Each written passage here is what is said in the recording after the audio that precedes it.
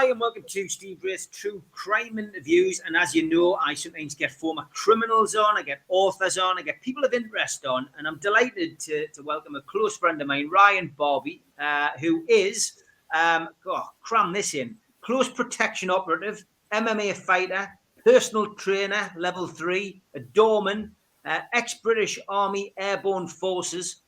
This guy's done it all, and he's only 33. And I think I've crammed a lot into my 50 years, but you, Ryan, wow, what a life story. Thanks for coming on. Great to have you on the show, mate. Yeah, it's great to see you, Steve. I haven't seen you in a while. I think last time we catched up was in person in Newcastle. That was a good event, that was, and had a good night with you. Yeah, great to see you, mate. Great to see you. And I know we've been trying to get you on for the last few months, but finally done it. And as I do with all my guests, I like to go back to the start. Just tell us a little bit about your upbringing. Where were you born, first of all, and what was your childhood like? Yeah, I was born in Kettering General Hospital, which is obviously the town next to us at Corby. So spent all my youth up in Corby, great town. Still got friends and family there to this day. Can't complain. It was just like normal upbringing, really, sort of thing. I quite enjoyed my boxing as a kid. I spent most of my childhood boxing. That was my go-to sport. I loved watching all the fights growing up, sort of thing, in my era of all your even the old clips of Roberto Duran, Sugar Ray Leonard, all them sort of Hagler and Hands and everything. But my sort of era, people like Lennox Lewis, and that was on the scene. I just enjoyed. I quite had a thing for boxing as a youth, and then just growing up in that town was brilliant. School was fine. Didn't really have any issues and everything. It was all great. Well, did you stick in at school? Did you come away with some decent qualifications? I was just sort of really in the middle. School, I quite enjoyed physical aspects of it, of school. I didn't mind going, it was all right, but I was always more inclined to the sport. I used to try all the sports. I never really liked football that much, but I used to play in try and get in the football team and go matches. I used to play for the school basketball team just because you get to go out of class, really. So I was just always into my sports and things, really, my memories of school. I can't remember too much of it, but I remember just always enjoying the sports side of school and the socialising. Were you one of those kids who was excelled at every sport, or were you, obviously you said you fell in love with boxing, but I mean, did you do well at basketball? Did you do well at football? Did you easily fit into each sport category and do well at all of them? No, to be fair, I was pretty useless at all sports, really. I was never really that great at them. To be fair, I just really enjoyed it. I enjoyed the fitness side of things, the cross country. I've always just enjoyed the fitness. That's what my memories from school. I just always trying to play all the sports and things like that. But I had a good time. I never disliked school. I thought it was all right, to be fair. I think you're one of the first people that I've ever heard say I enjoyed cross country, because that was one of my pet hates, Ryan, at school. And I was one of those who used to be at the back. And I knew this by the time you'd done the cross country a couple of times, you knew the routine, you knew which way you were going. And I was one of those who was at the back. Probably having a sly cigarette with one of the lads, and then trying, as you came around the corner, pretending you'd been running all that time. I even got the bus one day on my cross-country run, and we got back first, which, of course, had alarm bells ringing with the teachers, and, of course, got found out. But, yeah, first person I've ever heard said that enjoyed. Yeah, a lot of people find it quite boring, but I always quite enjoyed the running, to be fair, yeah. Yeah. Okay, so, I mean, family life, did you have any brothers or sisters? Yeah, I've got my two young brothers. They were more into the football sort of thing. One of them does a lot of Thai boxing now, but they were into the football. They were quite sporty as well, to be fair. But yeah, so I'm two young brothers, then mum and dad. But it sounds like a happy childhood. Then, yeah. I mean, what did your parents do? Yeah, well, it was my dad that got me into martial arts and combat sports originally, to be fair, because he first took me when I was 5, but you're supposed to be 7 to join, but his best friend at the time, Darren, he was one of the instructors at the club, so they just managed to get us in 2 years early, thankfully. Yeah, it's excellent, great stuff. So obviously, when you're getting towards your end of school days, what were your ambitions? What was the young Ryan Barby wanting to be? Yeah, to be fair, I was actively boxing at the time, but I remember when I was because you used to be able, in my area, you used to be able to leave school at 16. So I applied for the British Army at I think going at 15 and 7 months, I think it was, you could apply. And then as soon as you turn 16, when you leave school, you're straight into it. So I went to straight up to Harrogate, which is like the junior intake. But when I was at school, I said to all my teachers and stuff, like I really wanted to like go in the British military. I always watched all the war films and stuff. I was always just like fascinated with that, and just always, I don't even know why. No one in my family was military, not one person really. So I didn't. The same with like boxing. A lot of things I've done doesn't really fit into my family. I was just always interested in other things. My dad, like, they was like mad on motorbikes. He was like crazy on motorbikes, but I never even like bothered with motorbikes at all. I was always drawn to other things. But the military was my thing. So I did all my research. I signed up, and then I was good to go. And then I was going to go to my local infantry unit originally, like Royal Angling. But then when I was at a recruitment office and when I was in training, I started doing quite good at my like fitness. And when I started joining some of the boxing teams, getting into boxing, some of the airborne units said, "Oh, if you go into one of the airborne units, their main thing that they like is the boxing, so you get to do boxing all the time." So that was me sold there, and I didn't really think far into the future that I'd be jumping out of planes years down the line. I just thought when they said the word like, "Oh, they like the boxing and stuff," I was like, "Oh, right, sign me up. I'll go and do that then." So that's how I ended up going into that unit eventually. No military background, as you say, nobody in your family going for it. I mean, what was your parents' reaction? I guess especially your mum, because mums obviously worry. And as soon as a son says, "I want to join, the military or go in the army or go in the RAF," panic stations, I would imagine, from your mum, was it? Yeah, like whittle at the best of times. You always like whittle, don't they, your mum and everything. But they were quite supportive though. My dad was like good. I always had this like thing where we always try and prove to my dad that I was like tough, or try and like do all that sort of like relationship sort of thing as well, I suppose, subconsciously. Now I've realised when I'm older, looking back on it. But when I went in, obviously the Iraq and Afghanistan, etc., was all sort of like kicking off in the Middle East. So I actually went in at like a good time where it was like really, really active. Obviously 9/11 had happened and all that sort of stuff, because it all in your military career, it all depends like when you join up. If you join like after the Falklands War, there was a bit of a gap, wasn't there, before anything really kicked off. And then if anyone's in the military like now sort of thing, it's quite a downtime as well. There's not much going on now. But so in a sense, I was quite like lucky that I went in at like really like active like time periods. So tell us about that I guess those first 12 weeks are the most important when you join up. You have to go through your basic training to see whether you can cope. And I gather that from your perspective, the fitness side wouldn't have been an issue, because here's a guy who loves sport and who loves cross country. So fitness should have been easy for you. But that would mean that the mental side of it hasn't been tested, and that's the hard part. Now I can only speak from a relatively small amount of experience. I was in the TA, which I know was frowned upon by many of the regular servicemen. But when I went in the TA, I did it to discipline myself, and I just, I was at a major turning point, a crossroads in my life. I could have gone this way or the other, and I did it for the right reasons. But I know mentally I couldn't have coped in the army or the Navy or the Royal Air Force, because the discipline really killed me. And I didn't take no authority, put it that way. So from your perspective, how did you deal with that? Way I dealt with it, so I always had this sort of like tactics I learned like quite early on in the military, which I'd recommend to anyone. Is like try your best not to contact home like at all, really, unless it's like an emergency.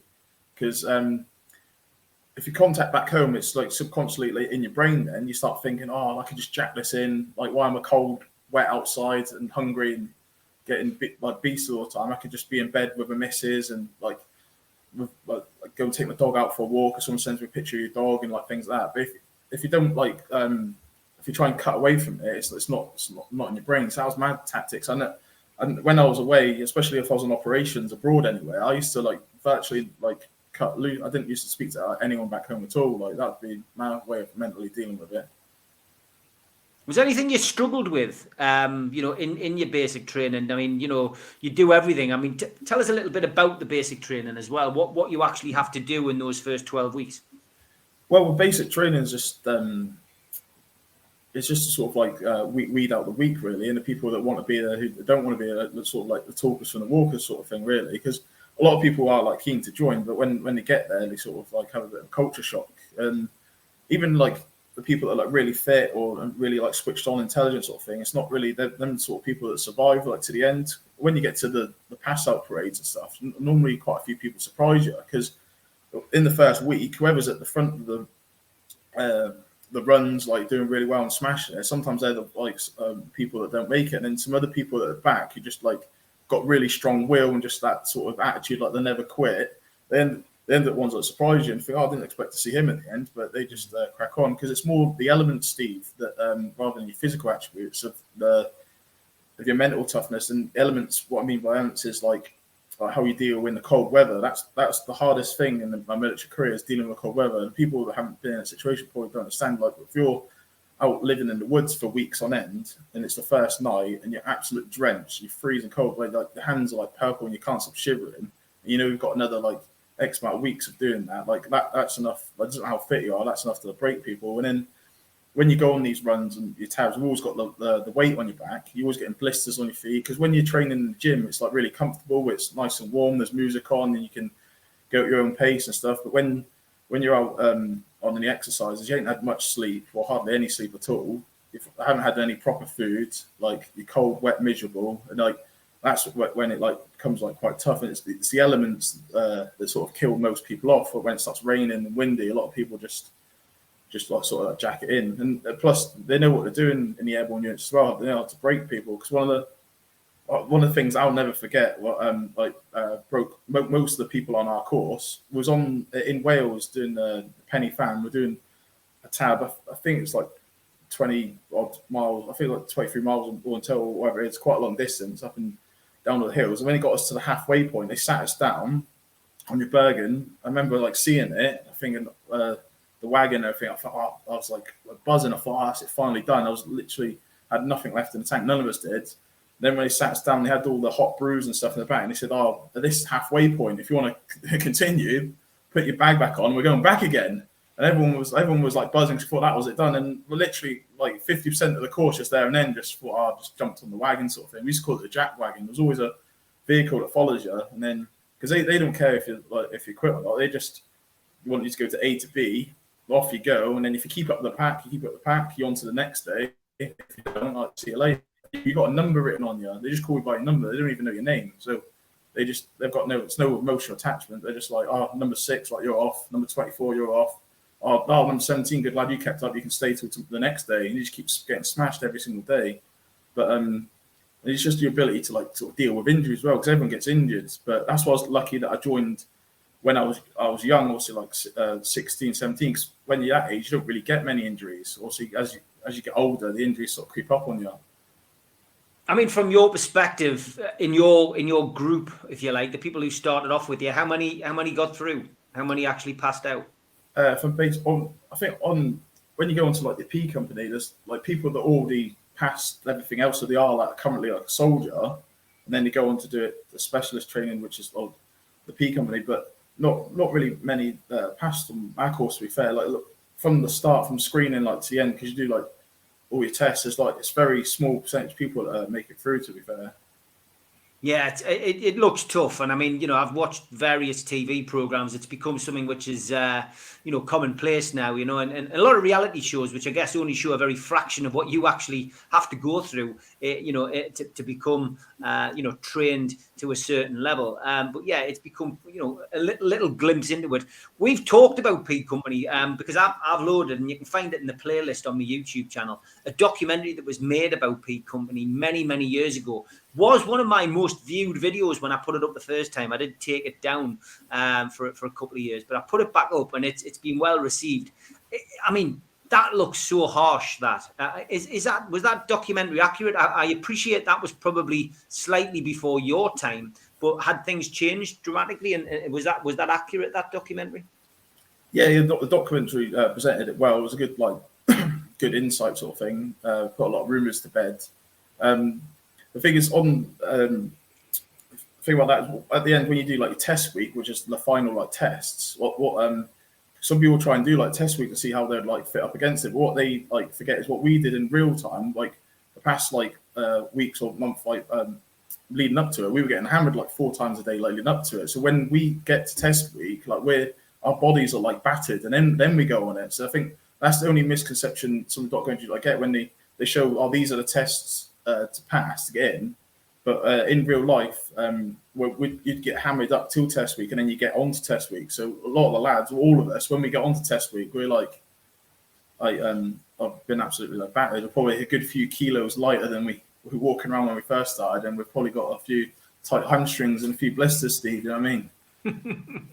I think the one thing that always strikes me is the camaraderie, and I mean, you've got each other's backs, but on top of that, you've been trained to kill, Ryan. Let's not beat around the bush here.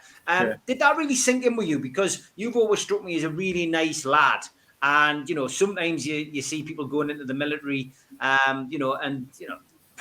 they're not nice pieces of work, some of these people, and being trained to kill is something they're going in to relish. Was that something that really struck you, as you were doing it, or later in the day, once you'd passed, you passed out and you joined full time? Yeah, I think they ramp you up and make you turn it on if you have to. Like when we're doing like our bayonet training or anything on PCAM, you got they start screaming at each other's face, and you start putting it. You bayonet into the sandbags, and they ramp you up, and then you can just turn it off and just go back to the block or whatever. And then they make us do a thing called like milling as well. So like 60 seconds in front of someone. Obviously that was in documentary, and then you got to like punch each other. It's like a bit of a like fist fight, just to see if you've like got a bit of balls about you and just things like that. But yeah, you can always just turn it off a lot. And then what I've learned in the military, and because I've got friends that are in special forces, etc. Like if you ever meet any of the ones that are the best soldiers on that and the biggest like animals on tours and stuff, like the best soldiers, when you meet them in person, you wouldn't even think of a soldier, the nicest people you meet. Same in like your martial arts as well, like the top tier fighters of our era, like your Khabibs and GSPs, etc. If you meet them, you like they're just so humble and like nice sort of thing. So I think that's not just military. I think that goes throughout life really. Like if people are generally got something about them, or they're like, dangerous and they know what they're capable of, they tend to be like quite nice. So that's what I've learned throughout my life. The people that down the pub starting on fights, taking the top off and stuff, they're normally the insecure ones. Anyone that's like either competed at martial arts at a high level or they've military at a high level, they're normally just like family guys and just down to earth people, really, from what I've ever met. I don't know if that's the same for yourself. Or yeah, no, definitely. Yeah, I mean, from the people I've met, most certainly, I think you're 100% right. I was going to ask you about the Millen actually, because obviously with an interest in boxing and a bit of a boxing background yourself, I mean, that's controlled aggression, isn't it? It's some people might think it's you just got to go and you're trying to knock somebody out. That's not the case, and I guess it's once that minute stops, or once your commanding officer or your sergeant or whatever says, right, that's it, stop. You've got to stop, because some people I can imagine continuing because they can't control their aggression. Yeah, that's one of the main reasons for a test as well, Steve, is to be able to switch off when you have to as well. That's just as important as being able to switch on, because if you can't switch it off, you can be a liability to the team. It's the same as yourself for when you used to work on the doors. If you had someone in the team if a fight breaks out, and you have to get hands on, but then when it's calmed down, it's stopped. If he still wants to carry the fight on and fight everyone in sight, he sort of turns into like a bit of a liability. Then he causes more trouble and stuff. So there's more of that soldier, and that's one of the tests for the men, is to be able to like teach and see which lads can turn it on, but also just as important, be able to turn it off when they have to as well. Where was your first posting? First posting I did. As in what for training UK? I was based down in Colchester. I mean, once you'd passed out, where were you first sent away? Because I mean, back in the day, you used to have to go to Northern Ireland and do a stint, or you went to Germany. Well, I was based in Colchester in Essex, which was brilliant, to be fair, because it was a good town. It was lively. The nightlife was good. The shops were good. It was like out of all the places to be, it was actually a blessing, really. So Colchester, Essex, I've got really good memories down there. But when my first abroad post that we did, when we started training abroad, we went on exercise. I went out to Kenya and did a lot of work out there on exercise, because we were used to like training in Scotland and Wales and stuff, because it was always raining. It was always cold, so you got to pack your kit and you got to train in your mat read and everything in like the cold and wind, etc.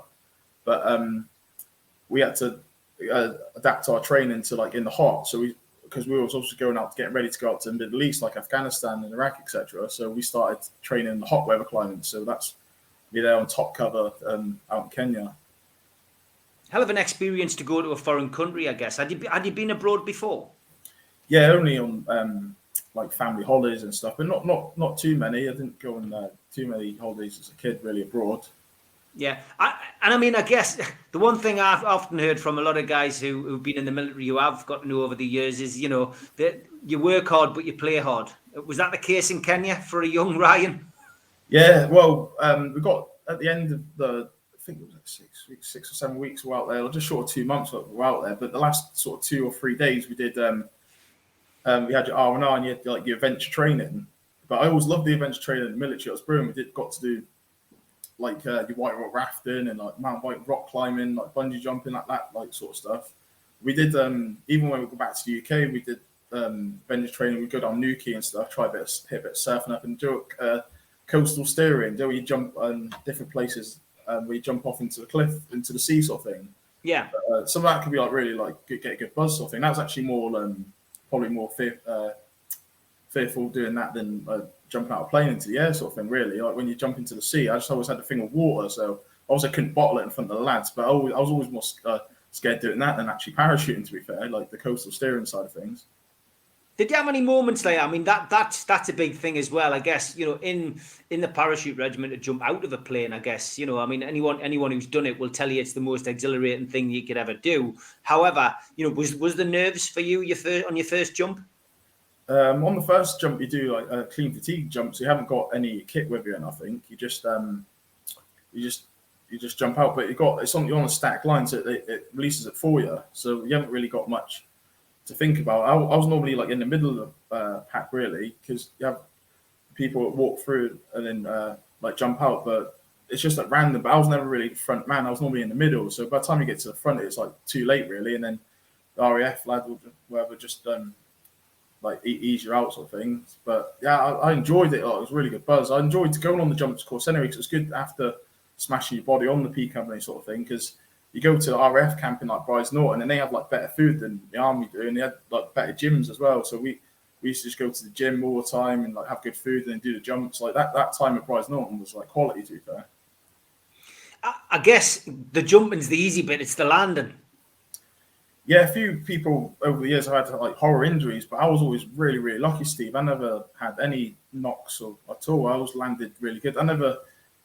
We get drilled to like you count to like 4 seconds, and then you look up to check your canopy, and you got to make sure you're not in any twists, or you got to pull your reserve, or you got to get out your twist. But I was always like super lucky in all of mine. I never even got into any twists, let alone any bad landings. So I got lucky, which I was happy about. That's the only thing I'd be scared of. I'd be scared to like get injured, because if you get injured, then you can't train, which like train's a big part of my life. So it's like if you can't train, like for your mental health and stuff, it just drives you mad when you're injured. Because I'm actually injured at the minute. I've like hurt both my knees. I've done the MCL on my knees, like in some like freak accident in just in Thai boxing, just doing a bit of clinch work. Like a base out, my knee went, so I'm obviously on a bit of a down and out, gutted. So that's the only thing I was scared of jumping. I thought, oh, please Christ, just make sure I don't get injured. Yeah, I can imagine. So when was the first time that you actually saw action? First time I deployed was 2008. Deployed about, I think it was about March, April time to start like the summer tour, because we was out there for the whole summer. That was on Herrick 8. And what can you go into what you were doing out there? Yeah, we was based in, well, when the regiment like landed at like Camp Bastion, that sort of a safe hold place, and then they get told like where you go and like from there. And the unit I was attached to, we got put up to like FOB Inkerman, which was a quite active like FOB, but that's short for Forward Observation Base. So when we was out there, it was like kicking off like quite a lot. It was a good FOB to go to, really, and it was obviously at that sort of time in that era, like it was at its most active as well. So it was. And really was this Afghanistan? Yeah, this is Helmand Province. Yeah, southern Afghanistan. Yeah. Yeah, I mean, you've sent us a few photographs. Can you tell us what these photographs are? Yeah, that's one of the Sangans from that FOB. That's my nan's initial on my hand there. See the bottom right corner, J for Jennifer. That's my nan. So she'd come out with us. I went, yeah, that's just one of the Sangans where we were like sort of stagging on. Really, that was just looking out of camp. Okay, this one. Yeah, that was like inside the FOB. That was one of the mortar lads that were doing that. one of the nighttime ones. Okay. Yeah, that was on top of that's a 50 caliber like weapon. That was on top of like a Land Rover that's been turned to like armored. We call it like Wimics. So if like that mainly got used on our fob, if out the back there's a HLS, which stands for helicopter landing site. So we needed like resupplies or to get any of the blokes back to Bastion for whatever reason, a Chinook helicopter would like come down, but the lads used to take them out and like secure it, because that's normally when the Taliban would like sort of fire RPGs or go to attack. They always look to hit the helicopters or the Chinooks. So that was like us like fire support protecting it. A big bit of equipment. That is this you? Is this one of your your friends? That's me. Just a bit wow. skinny. Just a bit I'm going to say skinny. it. That's what threw us a little bit. And it's with a bit of a distance. I wasn't sure. So that's you. Probably that's featherweight back then, or even bantamweight. I don't know. Nearly heavyweight now. They were in the lockdown. But yeah, that's what was hat on. Yeah, sometimes when that was the 50 caliber one there, sort of thing. Cutting about, it's got a good tan on, sort of thing. And is that? I mean, would you use that, or are you just posing with that to show the hardware that's on display?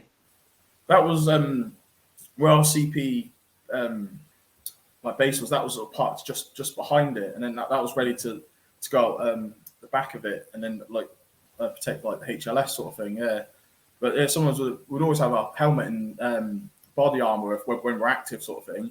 But to be fair, if you hit like a mine or whatever underneath that, it gets like you get flung up so high if you hit like an ID, whatever. Like even if you had your helmet and body armor on, like you ain't gonna do much good anyway. You're gonna get like blown to smithereens, really. But a lot of the lads, when you got the body armor and the helmet on, because when you in that heat, like especially a couple of Scottish lads when we first got there, we were acclimatised, and some of them were like borderline like fainting. I think we had a couple of people like near like faint sort of thing as well, because it's so hot out there. But like the human body is like a incredible thing. It like evolves and adapts in short periods of time. Like so, give it like a month, all the lads were like sort of used to the hot weather, really.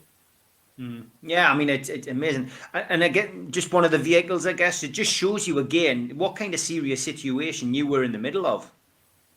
Yeah, probably it was probably one of the worst fobs. I think got a lot of incoming and people like mortars coming in and everything, and yeah, it was really active. Like I think one of the days I've kicked off like most days and stuff. Really, at a certain point, I think either like the month before Ramadan or the month after it, they sort of leave alone on Ramadan, but either side of the Ramadan, that's when it like kicked off really bad, I think.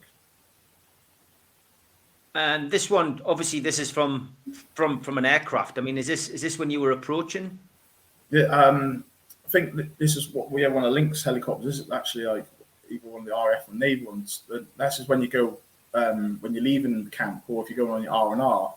So, but that was just one of the pictures when we were. That's when I was leaving, actually. Because when I come in on a Chinook, but that was the one when I was leaving. That was. Yeah, fascinating. Just fascinating images. Is this at night or is this early morning? That's just dusk. It's just one of 50 cows again, like looking out the back. Looks like it's just first thing in the morning. Because with the Taliban, they used to never fight us at night time, Steve, because they knew they'd just get hammered because they never had night vision, whereas we did. So at night time, you're usually like pretty safe, really. They never really attack at night time.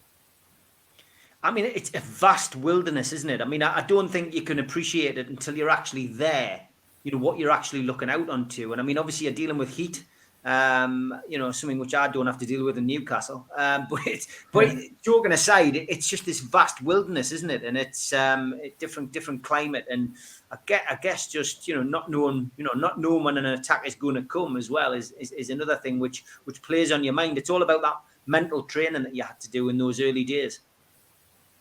Yeah, you just got to like switch off, really. It sounds pretty strange. When you was there, it didn't even seem like it was anything that mad like going on, because it was just sort of like you sort of a product of your environment. So sort of after a while, it just sort of seemed normal, like strange as that sounds. And the blokes like to the left and right, they were in the same boat as well. So it wasn't really till I got home, and then a couple of weeks have passed, and you're at night time, and then you start thinking of some things that happened and how it was, and you start thinking, oh, well, I was pretty crazy actually. But when you're out there, you sort of get immune to it. I suppose it's the same as anyone really with like they get like exposed to like violence or whatever, it just sort of becomes like a bit like normal. Yeah, no, there's no doubt about it, and it's great to look back, I guess, on these photographs. And I mean, I presume that's spent ammunition. Is it from an attack or?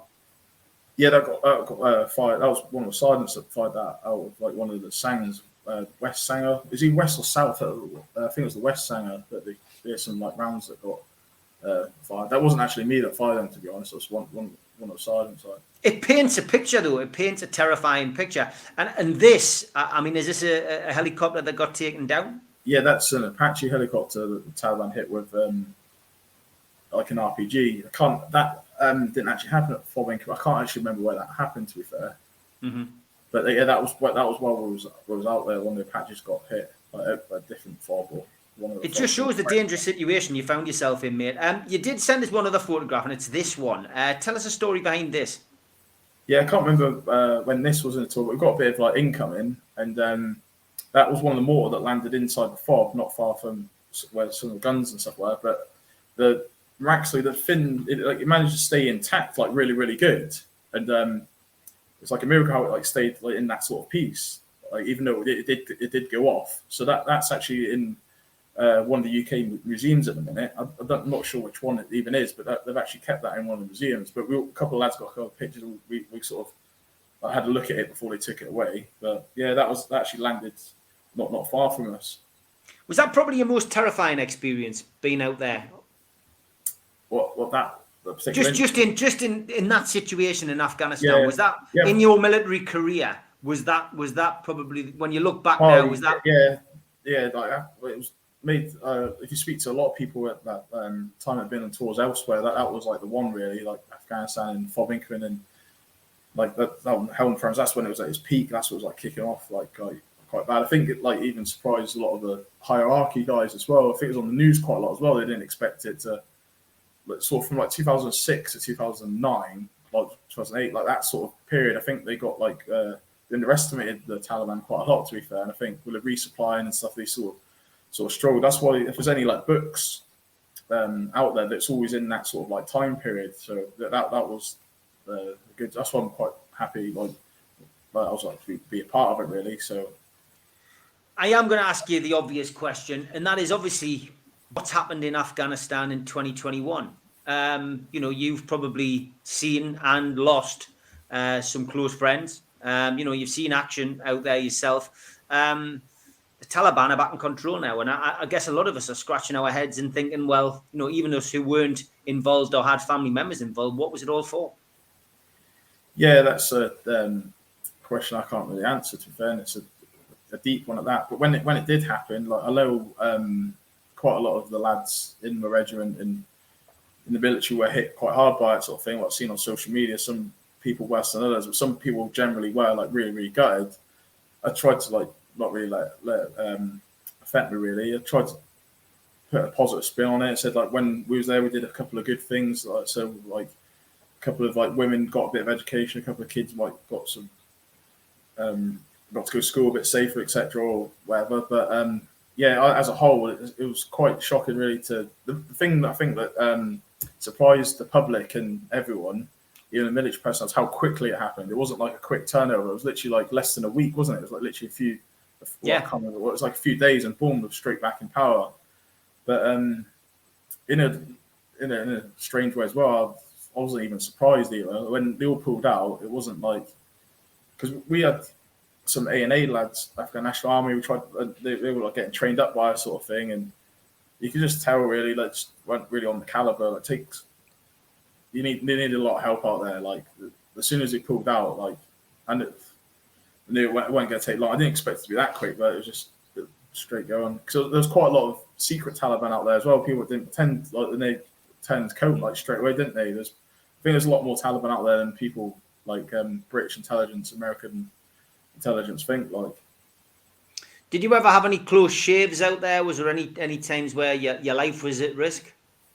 Yeah, I think at Fob Inc. like this, on the second day there was like building a shower and an SPG G9 round like come like hit the wall like right next to us and nearly like blew me and my pal up. That was one of the closest ones that happened like straight away.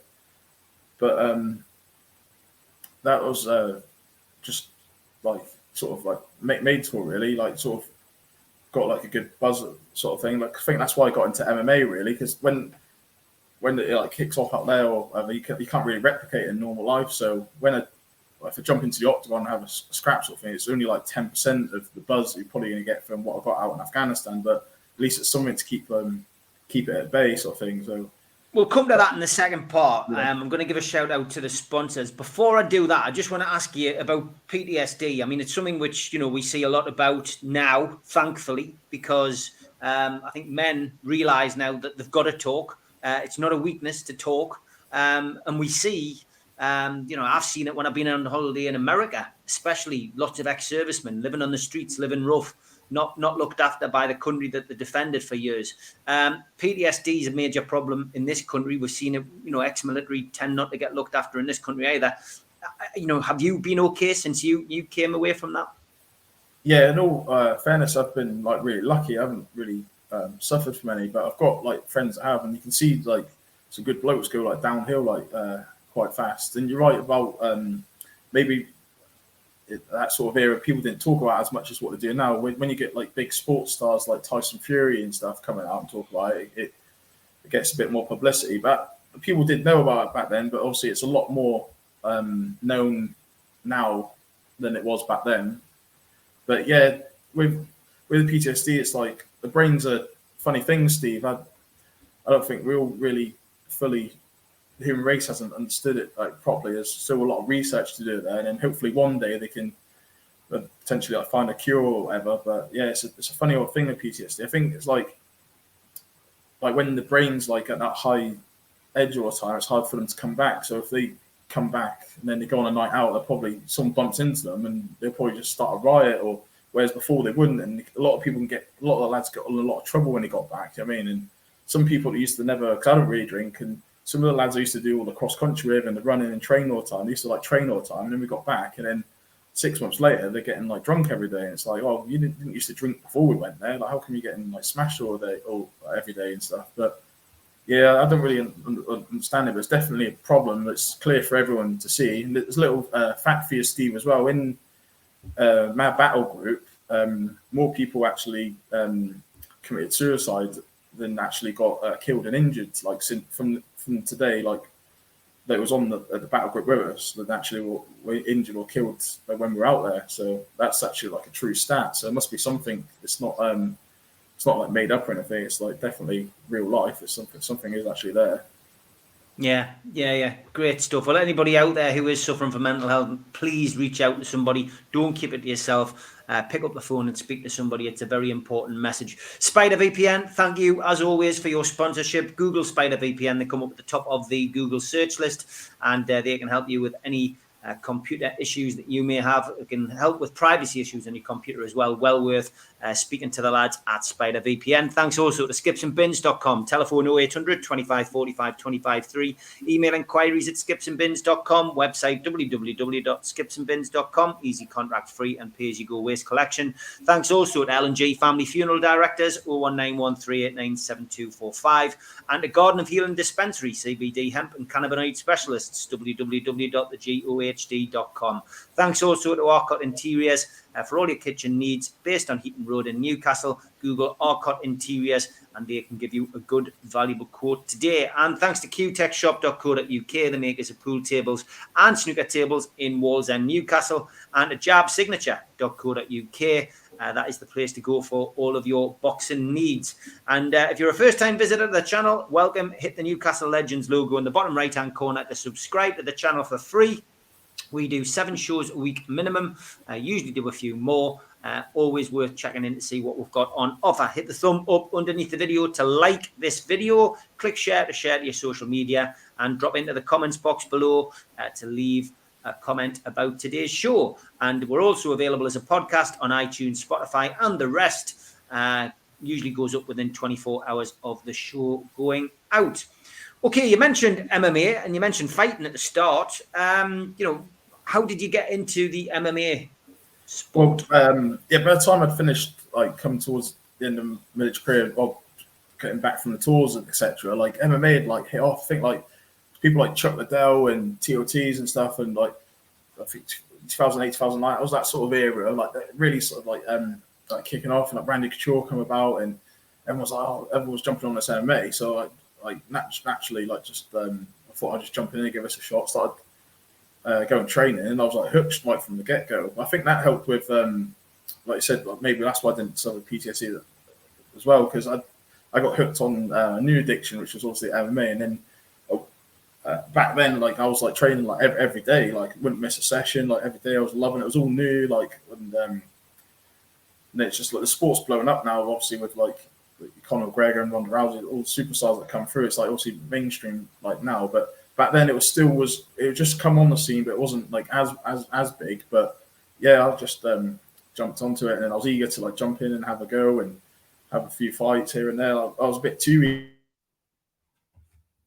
eager, to be fair. When I was probably, I should have waited a bit, to be fair. I was just eager to get in there. Like, should have waited till skill level got better. But there was more the training that I just enjoyed it, Steve, to be fair. Like, I think it's brilliant. Like, how did you find that discipline from boxing? I mean, you were boxing as a youngster. Did you find much difference in there? Because obviously with MMA, there's a bit of ground and pound. You know, there's different things that you can do. Did you prefer boxing to MMA? Because I'm a boxing man. I preferred boxing. I never got into MMA. I just couldn't enjoy it. All the lads on the door around us were in it. They were training. They were doing it. It wasn't for me. Yeah, that's another thing as well, because everyone started like doing the MMA. So I had to, if I was working the doors in local area, I had to make sure I could like compete with them guys as well. And yeah, with the doors, when I did that, I was just like sort of that was paying for my training, because when I got out.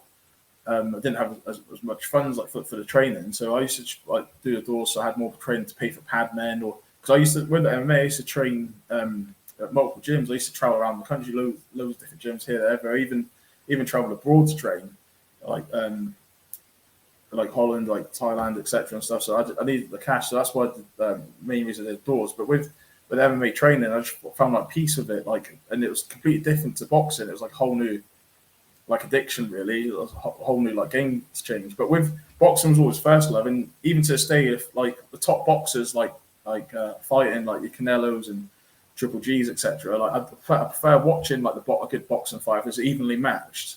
But for actually doing and training, I always prefer the MMA, which is weird. So I obviously enjoy watching the UFC and stuff, but I do actually enjoy the boxing more to watch, because that's sort of my first love. But with the MMA, to do the training, it's like I just find it so much more fascinating and enjoyable than the boxing. Just I actually enjoy the grappling and stuff, and it's better for the doors and for the close protection work, Steve, as well. Because if you're like scrapping someone on the dance floor, if you just get them in a hole and like take them out, it looks quite good, because it makes you not look like you're a bully or whatever, and you're not going to really doing much damage to them, and you're not going to do much damage to yourself. But with like punching people and stuff, you're going to be breaking your hand all the time, and plus it looks bad, doesn't it? And you're going to be hurting them and stuff. So I think it's good to know it's more practical for the close protection as well. Like you can use them skills; they transfer a lot better, I think, than the stand-up fighting.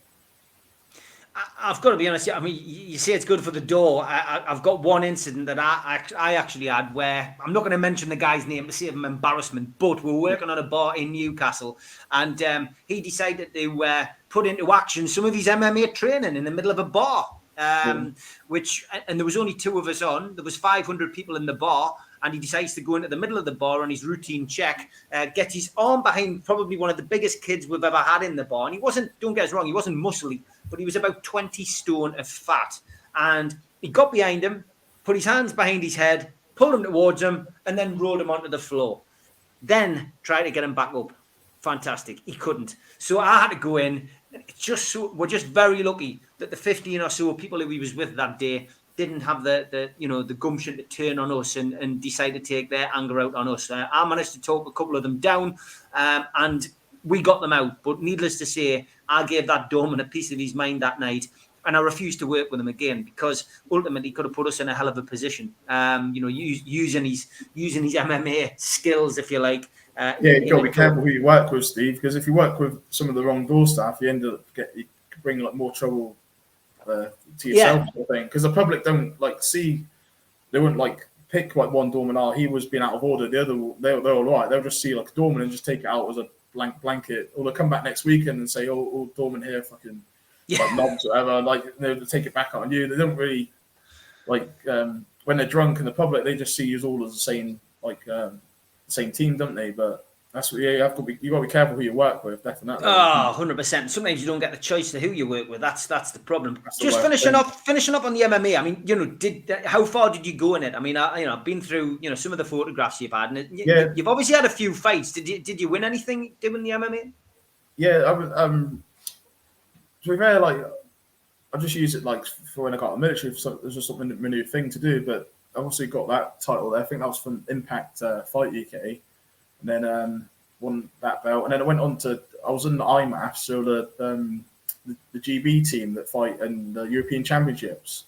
So I got to like fight for Team GB, which is obviously good because obviously I got to fight for like Great Britain out in Afghanistan, etc. And I got to do it in the octagon, so I was always happy with that little tick in the box. But yeah, to earn a living, it's hard to like earn a living with it really. And then let's take it to the next step. I just sort of always just like loved it for whatever reason. I don't know why, but then it opened doors up for the close protection because obviously that's where I make my money for my family really. So with the fighting, as much as I loved it, it was always other stuff in my life that really sort of bring the bread to the table. Yeah, I mean, you know, MMA is, you know, for you, as I say, you enjoyed fighting, you enjoyed it, you've tested yourself, getting to the octagon, big achievement that as well. The security, you mentioned door work, so let's talk door work first. I mean, you and I, that's another thing we've got in common. I did 18 years of the door in Newcastle. I worked in London. I worked in Ibiza. So, you know, been around a bit and done the job. You know, how did you find doing the doors? Because, like you already said, you know, you have to be able to trust the person you're working with, first of all, or the people that you're working with. They've got to have your back. You've got to have theirs. You've got to have trust in those people. Sometimes you thrust together if you're working for a security company. So you sometimes don't get the choice of who you're working with. But I mean, how did you find it? Any hair raising experiences for you? Yeah, we had a few like sort of bad situations like here and there, but I thought it was like quite good because it's quite similar to the army in a way, really. Like my regiment as well, they quite like the rugby as well. If like doors, rugby, like just like being a team, like you got each other's backs. It's good, like and then you put yourself in a dangerous situation every now and again, like sort of happens. So I thought that was a good thing to wing me away from the military as well. So it probably helped my mental health like quite a lot as well, like getting involved in that because it has quite a lot of similarities. But I always enjoyed the doors. So you never really got fantastic money from it, but you're going to meet friends for life. You're going to build up your people like skills. I've made friends with people at doors. I'm still friends to now, and you can meet a few like just good people, a few nice girls, a few nice lads, like people in your area. Like you sort of get to know everyone really as well. It's a good social networking like from the doors, and it can open up other things really because when you do the doors yourself, you get to meet everyone. So you can always like come across like some handy people to know that can sort out on other things in life. I guess it's about networking as well, isn't it? Yeah. I think you and I are very similar in that respect. Always network, and you know you never know where it could lead to. That's what you do, sort of thing. Yeah, like that's how I've sort of come across you from random networking in a sense, like not even for your security, like with your books. Like so obviously when you did the book for Paul Ferris, and obviously with the like mutual friends like with Jez and everything, and we went down to your event in Newcastle, and then the Sayers family that took us. I was in that house with you, wasn't I? When Tony, God bless his soul, when he took us in. That's the one thing I say. Sayers family like up there, they treat us like gold up there. They even sort us a nice hotel out and everything. And then we took us into the Tony took us into the house and stuff. And when I first met Stephen, he got us a drink and stuff. And it's just always been that sort of person like you are as well. You're better than me. Like you're a good talker, and you like just get on with people and like networking. It goes a long way in life. That's what it's like in the security industry. So from doing the doors, the amount of people you meet that are in the industry, they can give you good opportunities in the close protection world because you get to meet like so many different people, and some people could do you a favour like down the line. Like, oh, I know for your CP job, I know this lad, he's good, or like I'll vouch for him. It's all about like getting rubber stamped as well, isn't it? It's like word of mouth. It doesn't matter if you got your badge or not. It's like your reputation.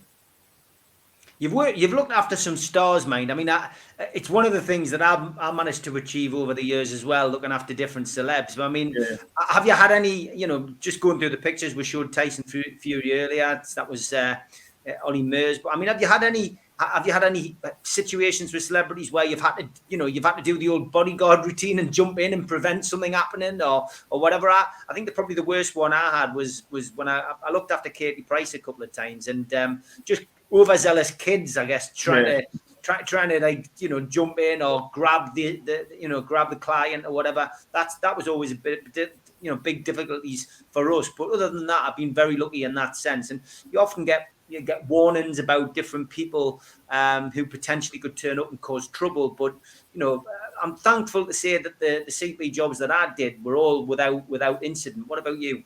Yeah, I'll give you a little story then on. Because I was on YouTube and all that, but with like KSI, we're looking after the team's looking after KSI, Steve.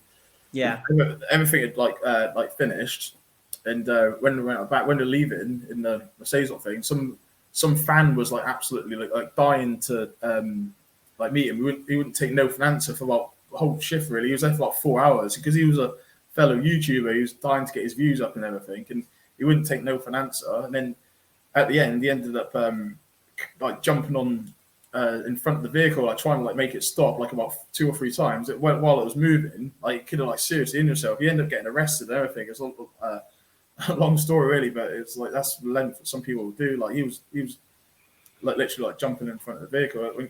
That's what I thought about when you said anyone like jumped in, you had to like get in the way. Like, he literally, this guy was like jumping in front of the vehicle, like trying to force it to stop. He was like desperate, like.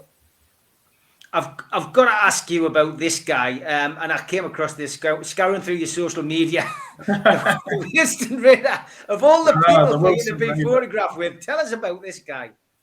Oh, that's a story. That was like quite local to us. One of the guys was taking him around different like venues and pubs and stuff because they had like a festival on sort of thing, have like on our way. And they had him going around trying to promote people to come to this festival. So we just went around with him. But he was funny, old Gordon. Yeah, the Wilson Raider. He got absolutely smashed, bless him. He was having a great time, he was. Yeah, I mean, just anybody who can make a living out of just being filmed on social media, saying something which is the least likely thing you'd ever hear that guy say. It was the most watched video on YouTube ever, isn't it? I think so. Fantastic, mate. Okay, we said we'd finish off with this. We're coming up towards the end of the podcast, and we said we'd finish off with this. Now, this is a major event, and I mean, that is you with your back to camera. I think the flag on the front of that motor vehicle gives us a little indication of probably one of the biggest jobs you've ever done and probably one of the proudest moments in your CP career. Tell us about this. Yeah, well, it's the biggest job. I can't really beat it, really. That was obviously part of the private security detail looking after the President of the United States of America. Obviously, like Joe Biden was at the seat at the time. But I always said to people, like anyone, because people prefer different presidents, etc. But it's not so much like who it is. It's like it's the seat, isn't it? So just the fact that it was the president is the main thing. And yeah, it's like a massive like honor, really, because we was working with a Secret Service like for that job, and I was one of the team leaders for the British like teams. I was team leader for the night shifts, and we had one of the French Foreign Legion lads is a really good lad. He was in charge of the daytime, and it was just brilliant, Steve. When because that was during the day. That's because that's when the media and the public and everyone like knew where he was. So he was staying. That's when he was leaving. But on the way in, there was no photos and videos, etc. of that because they sort of like snuck him in without like people really knowing. And it was something out of a movie when I was there. It was like such a good buzz and a great moment of my life because they had the air support come in. So you had like helicopters like quite low flying. Had all the vehicles and stuff like. They had like snipers were there, like all the SWAT teams. They had like no stone was left unturned. When it got in there, all the TVs like got like taken out. They had to bring their own TVs in case there was any bugging, and like all the